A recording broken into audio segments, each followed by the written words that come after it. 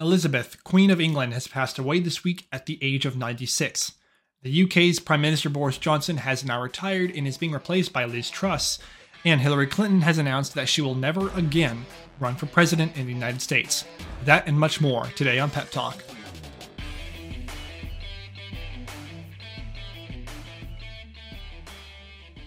Hello everyone, and happy Friday. Thank you so much for listening to another episode of Pepp Talk. We are very happy you are here today. We have a lot of important news.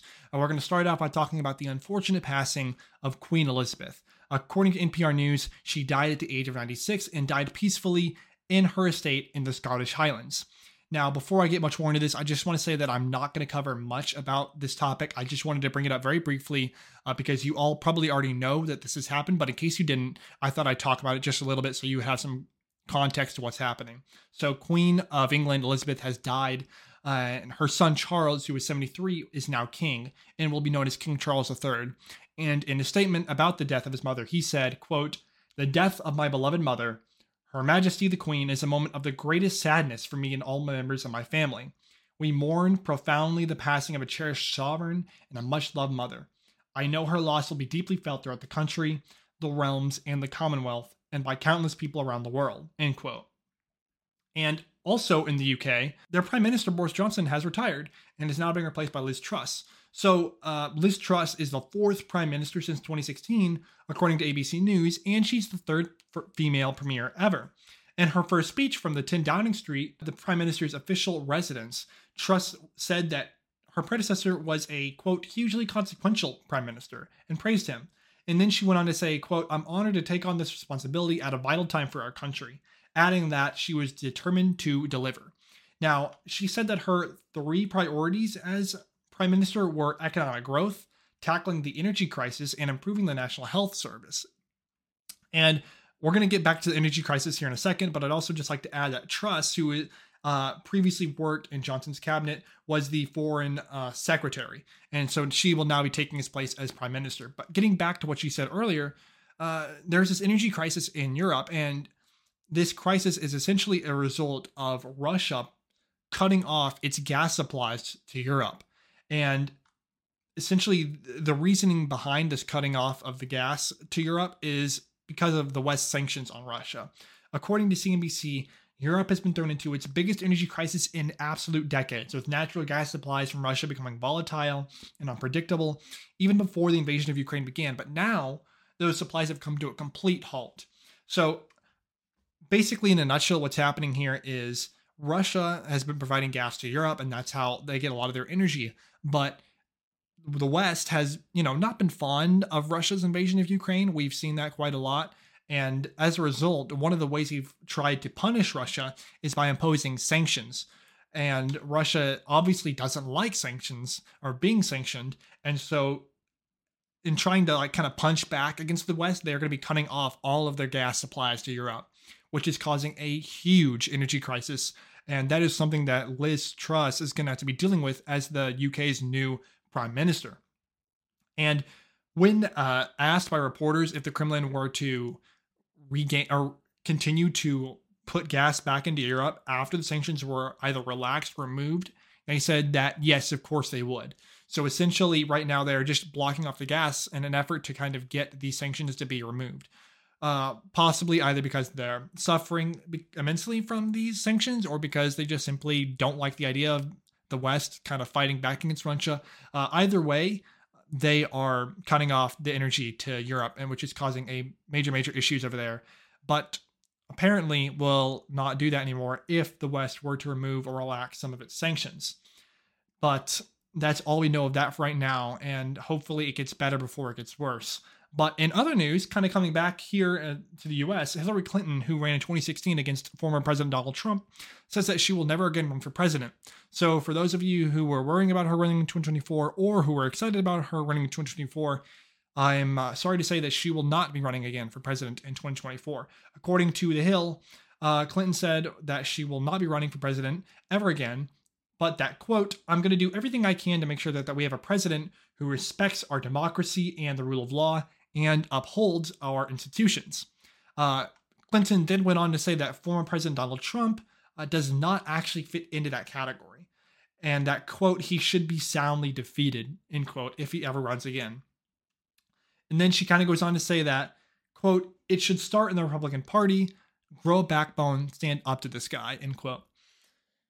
So we've kind of heard this rhetoric before, right? We heard last week in President Biden's speech to the nation that former President Donald Trump and his MAGA Republican supporters are essentially the biggest threat to American democracy that there is right now, because they don't believe in election results and because they're apparently uprooting our democracy from within. And everyone needs to kind of come together in some weird form of unity in order to oppose Donald Trump and his millions and millions of supporters. And a lot of people have been saying, well, that's not what Biden was really saying. And really, that's not true. If you go and listen to just any part of the speech, you can clearly hear him say over and over again that former President Donald Trump and his, quote, MAGA Republicans are a major threat to our democracy. But then kind of some other people are arguing, well, what does he mean by MAGA Republicans? And the fact of the matter is, no one really knows. He doesn't really define MAGA Republicans, but it very clearly comes off as Donald Trump and his supporters as being a threat. And with that, people are saying, well, that's not really a widespread belief among the Democratic Party. It's just kind of, the very, very left thinking that. And that's actually not true either, because many Senate Democrats are backing Biden's portrayal of Donald Trump and the MAGA Republicans as a threat to this democracy. And so according to Fox News, there are these three senators I want to read quotes from that are all Democrats saying that essentially they agree with what Biden said, calling Trump and MAGA Republicans a threat to America and our democracy as it is right now. So we have Senator Ben Cardin saying, quote, I certainly agree that those who have denied the legitimacy of the last election or called the insurrection of January 6th anything other than what it was, I think they are running a risk to our democratic institutions, end quote. And then we have another Democratic Senator, Ron Wyden, saying, quote, he's made it very clear that what he's talking about is the fact that there are, regrettably, movements in this country that are challenging the validity of the right of our citizens to vote, end quote.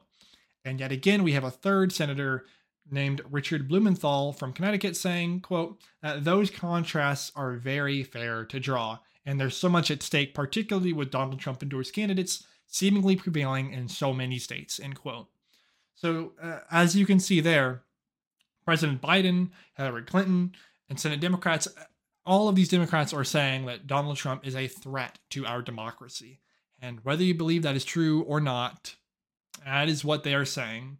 And unfortunately, while those in power are calling the former president and his supporters a threat to democracy, there are problems plaguing our country right now and that are remaining unresolved. For instance, more migrants have died trying to cross the border this fiscal year than literally ever before. And I know that I mentioned Fox News earlier before, and I'm going to play fair. So according to CNN, a record number of migrants have died crossing the U.S.-Mexico border. CNN reports that since October 1st, which marks the start of the fiscal year, there have been a total of 748 deaths, a Homeland Security official told CNN. With the month left still to go in the fiscal year. That's up from 557 Southwest border deaths during the fiscal year of 2021, the previous record. And this comes as more migrants than ever before have attempted to enter the country illegally. According to NBC News, the number of undocumented immigrants crossing at the Southwest border once again broke records in May of this year. CBP stopped migrants at the southwest border of the U.S. more than 239,000 times in May, though this includes migrants who attempted to cross more than once, so keep that in mind. But the number of individual migrants who actually attempted to cross the border was 157,555. That's up 2% over April's previous record high. And as we can see, that's a huge issue that's not being discussed enough, but rather those in power are worried about midterms and future elections and trying to cast the former president and his supporters as a threat to American democracy. That is their words, not mine. And meanwhile, in California, Governor Gavin Newsom is asking its California residents to restrict their electrical usage due to the city's power grid struggling to keep up with demand. So this is another issue that I feel like is not being talked about enough and has some dire ramifications, especially with the legislation that was passed just very recently in the past couple of weeks. So I'm going to read this tweet. California Governor Newsom tweeted on Tuesday saying, quote, "We are now in a flex alert. What does that mean? We all need to conserve as much energy as possible during this record-breaking heat wave. Here's what to do until 9 p.m. tonight. Set thermostats to 78, turn off unnecessary lights, and avoid using any large appliances," end quote. So, to just set the record straight, essentially, as we all know, it is very, very hot right now in California. It is hotter than normal, and apparently our power grid is straining to keep up with the heavy demand that its residents are demanding of it.